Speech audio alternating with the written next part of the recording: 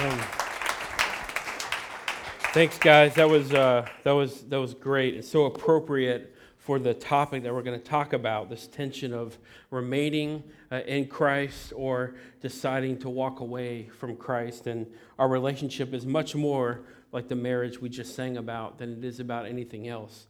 Before I jump into the sermon today and we tackle the final statement that Jesus chooses to define himself, I want to draw attention to something that kind of shook me to the core. I hate to say this, but it happens so often in our country, it's hard to know which one to call out.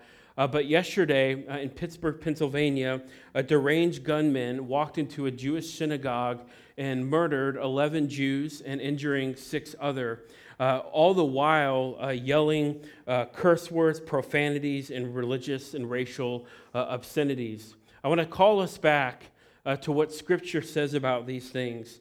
In Romans 12, Paul says, "Do not repay anyone evil for evil. Be careful to do what is right in the eyes of everyone. If it's possible, as far as it depends on you, live at peace with everyone, people that don't look like you, believe like you, or vote like you.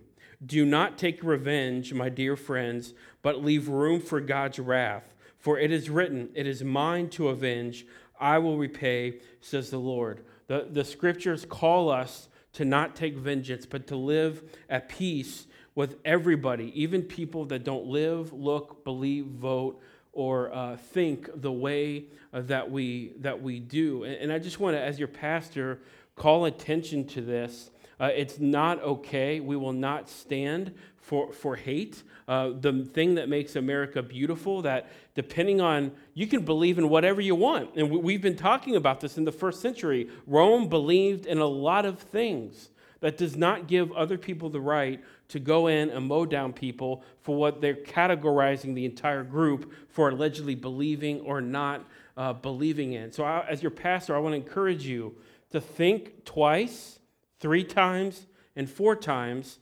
before you post anything online or have conversations with your friends. And if you're not sure, should I post this? Should I state this about whatever over coffee with my friend? Do what I do. Ask my wife. She will set you straight. So what I'd like to do before we jump into the sermon is pray not for Pittsburgh, but for our Jewish friends who endured such violence yesterday. Jesus, we pray for our friends. And when you lost Lazarus a few weeks ago, we want to just call out that we are sitting Shiva with our Jewish friends, and that we're sitting in mourning and grief, that there are so many powerful ideas, and ideas have consequences, and we want to pray against the hate and the vitriol of the current events that happened yesterday, seemingly to be happening throughout our country. Thank you for a country where men and women defend our right to gather and assemble together to talk about whatever we want to. And I thank you for that right, and I thank you for that freedom. I want to pray for the Jewish families that have endured incredible loss and grief. That is from the devil, that is demonic, that is not of you, and that is not the way of Jesus. It's in your name that we pray. Amen. As we how do you make a hard right from that? As we end our series today, Jesus says, we've been saying the big idea for this series is to take Jesus off of our shelf and place him into our lives.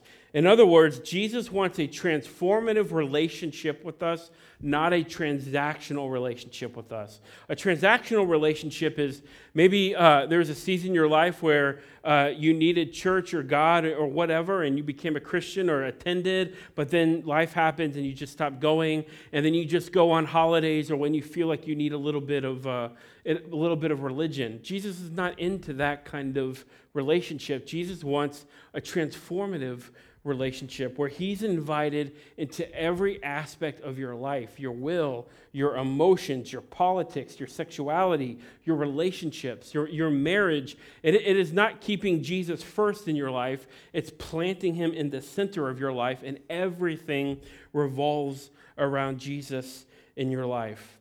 Jesus, in this series, has defined himself on his own terms, and that was a prayer of mine, that every pastor, every politician, musician, and poet all have an opinion on who Jesus is. And so we wanted to take this first fall together, my first fall with you, and just allow Jesus to speak for himself. It's a novel idea, I know. And you decide if this man is worth following. Over the course of the fall, this fall, Jesus has defined himself as being the bread of life, the light of the world, the door for the sheep, the good shepherd, the way, the truth, the life, the resurrection, and the life.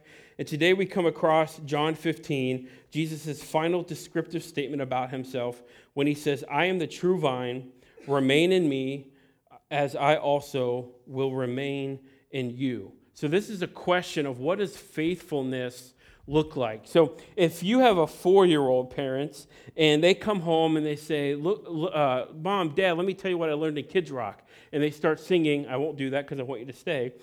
Jesus loves me, this I know, for the Bible tells me so. Kind of old school church song. I learned it when I was 4, maybe even younger. I felt like I was born going to church. That makes you feel good, parents, doesn't it? You pull out your phones, you take photos, you put it on Instagram, Snapchat, you text your other siblings.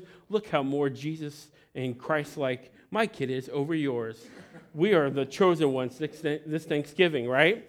But here's what happens to that 4-year-old. They grow up. They enter the twilight zone, the adolescent teenage years, right? You've been there. You survived. You know, you should get a ribbon for that, right? That's some tough times. So they grow up and they go into middle school and they go into high school. And that's when they learn those teenage years and even younger, sadly, honestly, not everybody is for them, right? Not everybody loves them like their mama loves them, right? They're not the best thing since sliced bread, right? Or drive-through coffee companies, right? That is the best thing ever. And suddenly their world does not revolve around them. And they start dating. And someone says, I don't like you, or you're ugly, or you smell. Just going back to my days.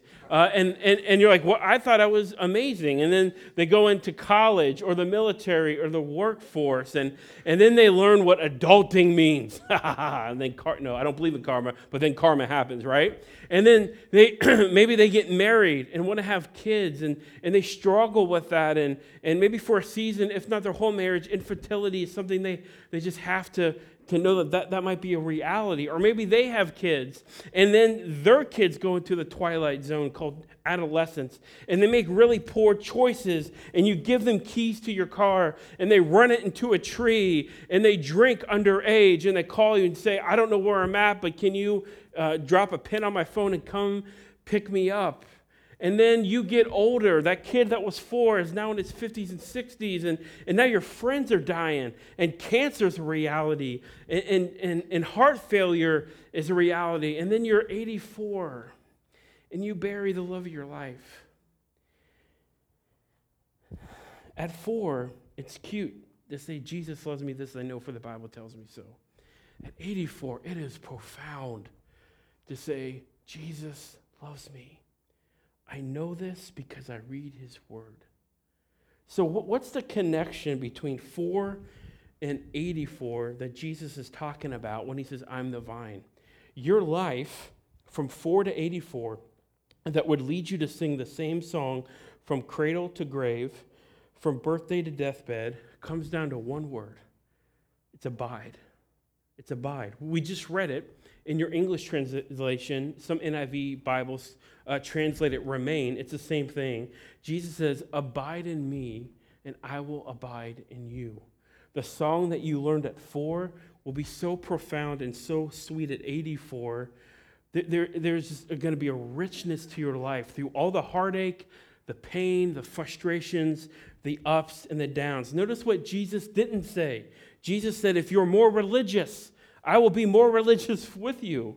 If you're more moral, I will be more moral. If you know all the answers, I will remain with you. If you know apologetics, I will remain with you. If you don't know what that word means, that was for the people that do. If you feed the poor and do a lot of nice things, Jesus didn't say that. Those aren't bad things, but those are not ultimate things. Jesus said, if you abide with me, I will abide with and in you. So what I'd like to do with my time this morning is talk about what does the abiding life look like. The first thing that it looks like is that it is an inward journey. Jesus in John 15 says, I'm the true vine. My Father's the gardener. So he's defining terms here. I'm a vine. My dad's the gardener. My dad, he cuts every branch in me that bears no fruit, while every branch that does bear fruit, he prunes so that it will be more fruitful. You are already clean because of the word I have spoken to you. That's another beautiful image of the word cleansing us as we read it. Verse 4, remain in me as I also will remain in you, or abide in you. No branch can bear fruit by itself. It must remain in the vine, which makes sense. You have to be connected to the life source to live. Neither can you bear fruit unless you remain in me. Jesus says the abiding life is an inward journey. I did not know what that meant 4 or 5 years ago, okay? I've been in full-time ministry for like 15 years. At that point, it had been like 10 years. I did not know what it meant to take the inward journey. I had no shelf life in my brain for words like spiritual direction and taking the inward journey. So today, now that I know what it is, when I talk to people, I said, have you ever experienced spiritual direction or spiritual formation? They look at me like counseling? No, it's not. I'm not a licensed counselor. Sometimes I think pastors think they are, and they probably do more harm than good. So do you mean pastoral counseling? No, it's not pastoral counseling. Pastoral counseling is you talk, I listen, I tell you stuff to do, and you trust me, and you try it, and we see what happens. Spiritual direction is listening to you, sitting across from me after a time of silence and prayer, listening to your story, asking the Spirit, what questions are you prompting in me as I listen to my friend talk? And look, I get it. If you're me, if you like proof and you like history, show me the money kind of a thing, that might freak you out. But that's what the Spirit does in the life of the believer. That's what it means to take the inward journey.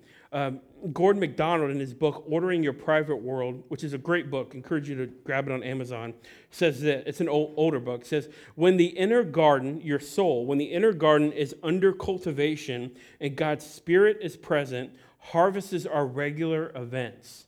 The fruits, things like courage, hope, love, endurance, joy, and lots of peace. I know a lot of Christians. I don't know many of them that are at peace. The Pharisees seemed to be very religious in Jesus' day. Not many of them were at peace. We cultivate the inward life when we take the inward journey. What Jesus is hinting at here, friends, is a text way back in the Old Testament in the Jewish scriptures in Psalm 80, 8 through 9. The Israelites made this prayer to God. Restore us, God Almighty. Make your face shine on us that we may be saved. We talked about that last week. We want Old Testament characters calling out for the name of God. You transplanted a vine. This is what Jesus is referring to from Egypt. You drove out the nations and planted it. You cleared ground for it and took root, and you filled the land. So what the Israelites were praying for, that salvation comes through the Jews. That's the narrative of the Old Testament. Jesus rolls up on the scene and says, not anymore. I'm the true vine. Salvation is no longer nationalistic. Salvation is through me, this Jewish rabbi.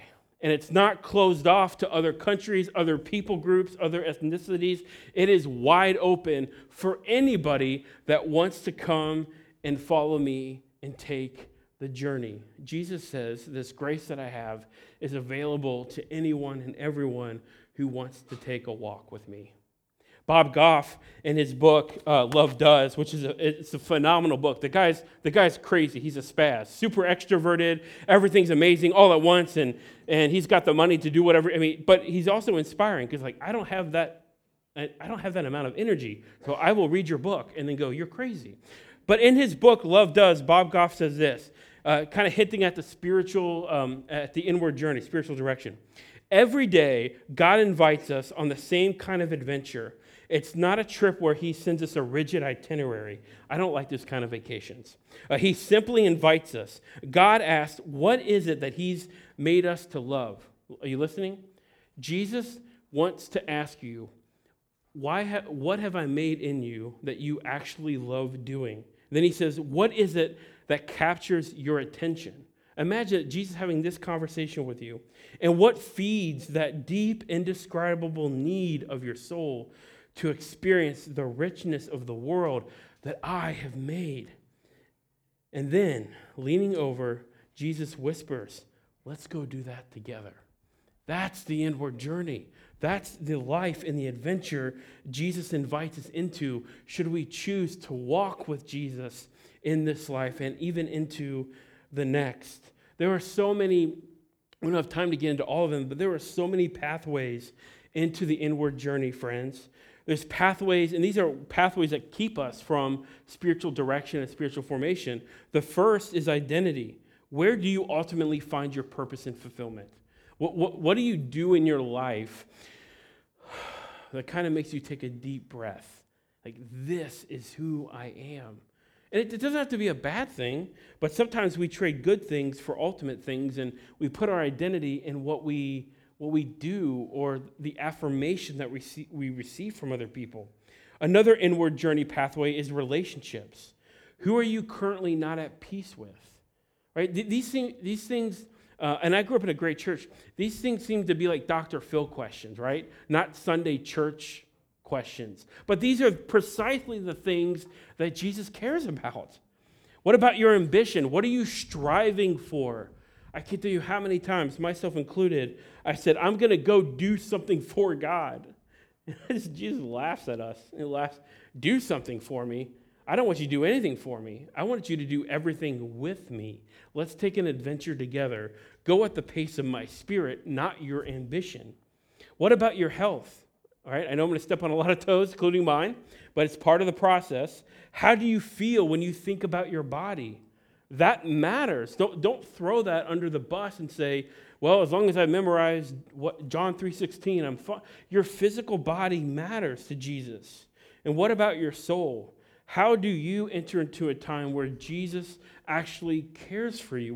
We talked about this idea a few weeks ago that Jesus is the good shepherd, and he really wants to grow and develop you if you're willing to abide in him, if you're willing to make the arc of your life from 4 to 84 about walking with him.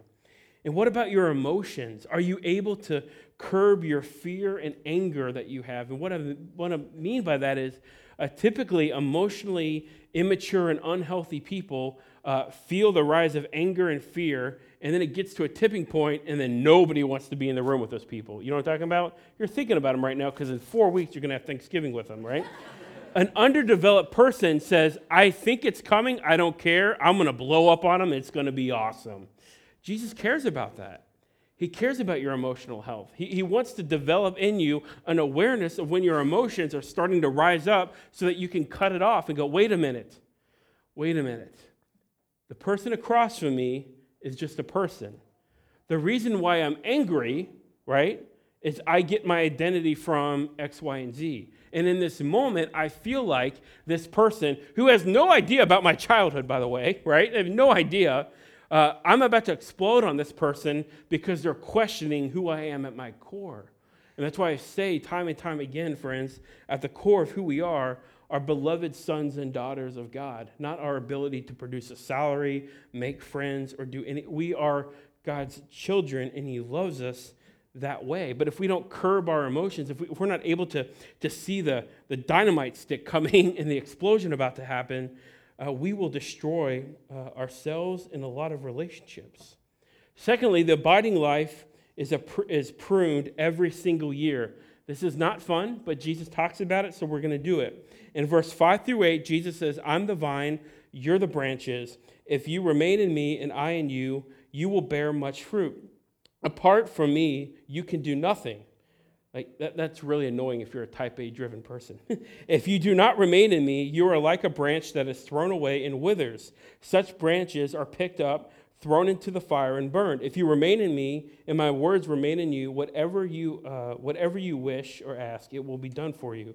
This is to my Father's glory, that you bear much fruit, showing yourselves to be my disciples. I had to do some research about pruning in vineyards, okay? No, I didn't buy alcohol, all right? So don't send me emails. But I got on YouTube, and I figured out why it was important to prune if you own a vineyard. people that own vineyards always have to prune off the dead wood, and those the dead wood and the vines that were not producing grapes or could not because they did the previous year would be cut down, and the workers of the vineyard would come back and dispose of them or burn them in the fire. If you don't cut back the dead wood, you're not going to have grapes, you won't have wine, you won't have a distributor, and you won't have a job. If the owner of the vineyard doesn't cut off what is dead on the vine, the owner doesn't have a job. There are many of us in this room, myself included, my goodness, just because I'm a pastor doesn't mean I'm immune to this, where Jesus can have a lot of my life, but you can't have this. You can't have my identity because I'm really insecure. You can't prune this, Jesus. Jesus, you can't have my parenting approach because I'm awesome at it. Don't touch it. You can't prune this. Jesus, I need porn and alcohol and anger because if I don't have those things, how else am I going to calm my life when I feel like it's out of control? You can't prune this. Back up, Jesus.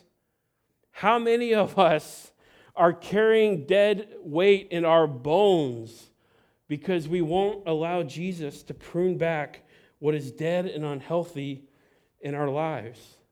Pruning is not fun, but pruning is profitable. If you think that life is a story about you and you're the main character, you will not want to be pruned. If your goal is to only come to church during the holidays or when life gets hard, you will not like pruning. If you have no worldview of human suffering and immediately walk away from Jesus when bad things happen, like synagogue shootings, you will not want to be pruned. If you seek your own glory and continually make foolish decisions and you honestly have your own agenda, even though you're here every Sunday, you will run away from pruning. Pruning shifts our view of pain from being harmful to being beneficial. If we as a church and individually as followers of Jesus are going to grow in wisdom and maturity, we have to be pruned. It's part of the deal, friends.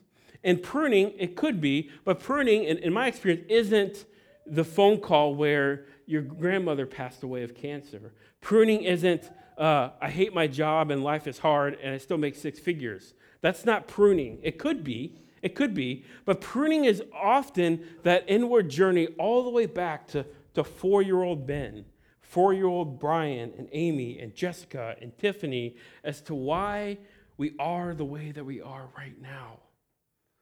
We get upset over certain things. We get angry. We're control freaks in our own way. Maybe we were not validated as kids. Maybe we weren't allowed to express our feelings. And today we come across as introverted. And introvert, that's not bad, but we come across as introverted because we don't believe that we're actually allowed to express what we're thinking and feeling. That happens, friends, when we allow the Father who owns the vineyard to cut off what is dead inside of us. Hosea 4:6 says, this is God speaking to the Israelites, my people are destroyed for lack of knowledge. Not head knowledge, not what does John 3:16 mean in the Greek, but wisdom, the ability to do life, the art and the dance of life and relationships. They don't seek wise counsel, and they're destructive and destroying themselves.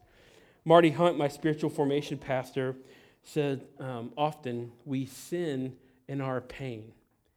Hurt people.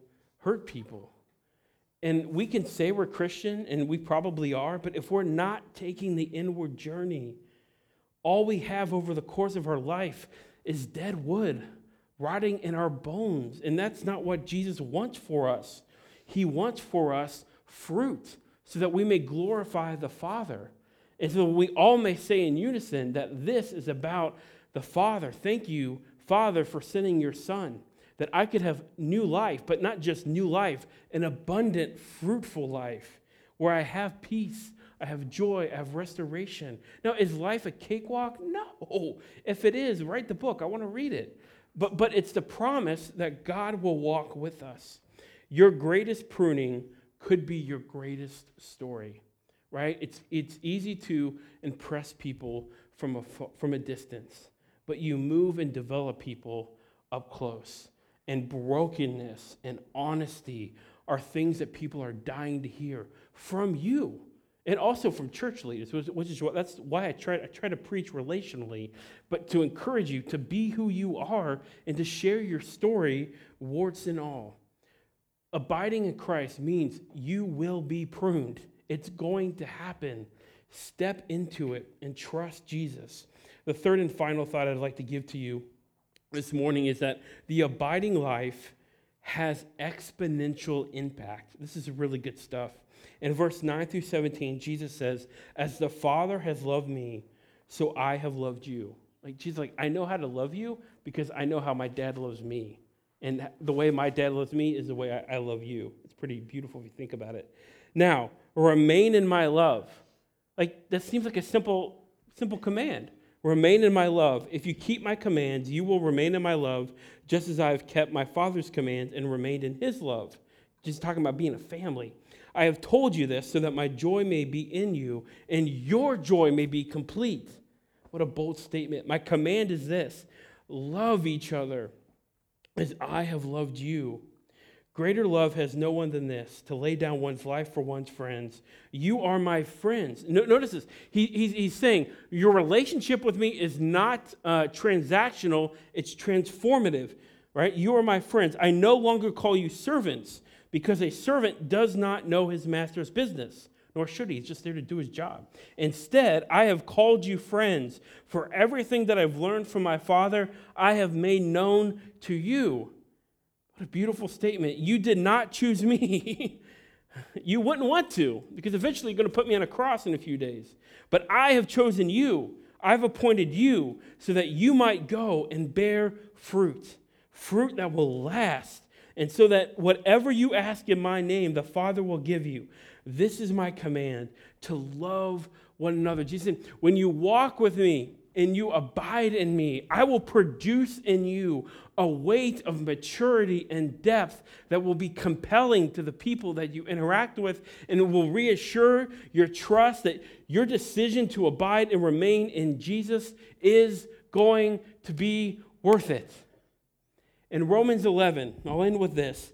Paul says the church is like a tree. That may not mean anything to you right now, but it will in a second.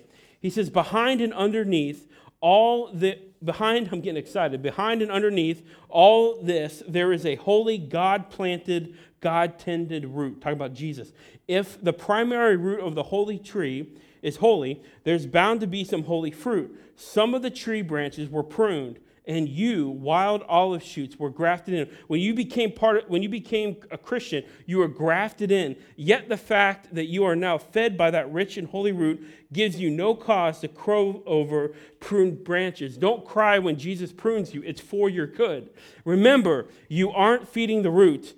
The root, Jesus, is feeding you. In the first century, if you wanted to put a boot on your opponent's neck after you destroyed them in a war, you would go into their city and you would simply cut down all of the trees.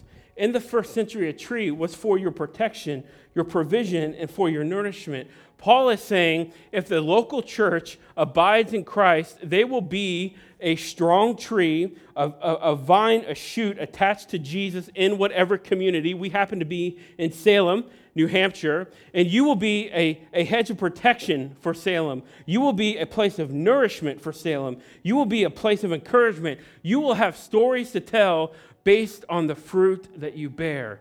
This is Jesus. Let's pray. Jesus, thanks so much that you're patient with us,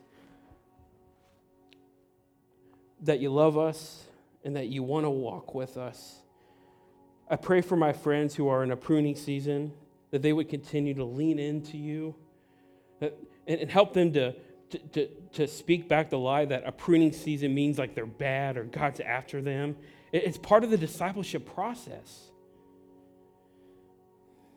And I pray for our church and for my friends here, for my friends that are watching online that couldn't be here today, that you would produce in us a fruit, a weight of glory, a maturity in us, that we could be protection, provision, and nourishment for this community.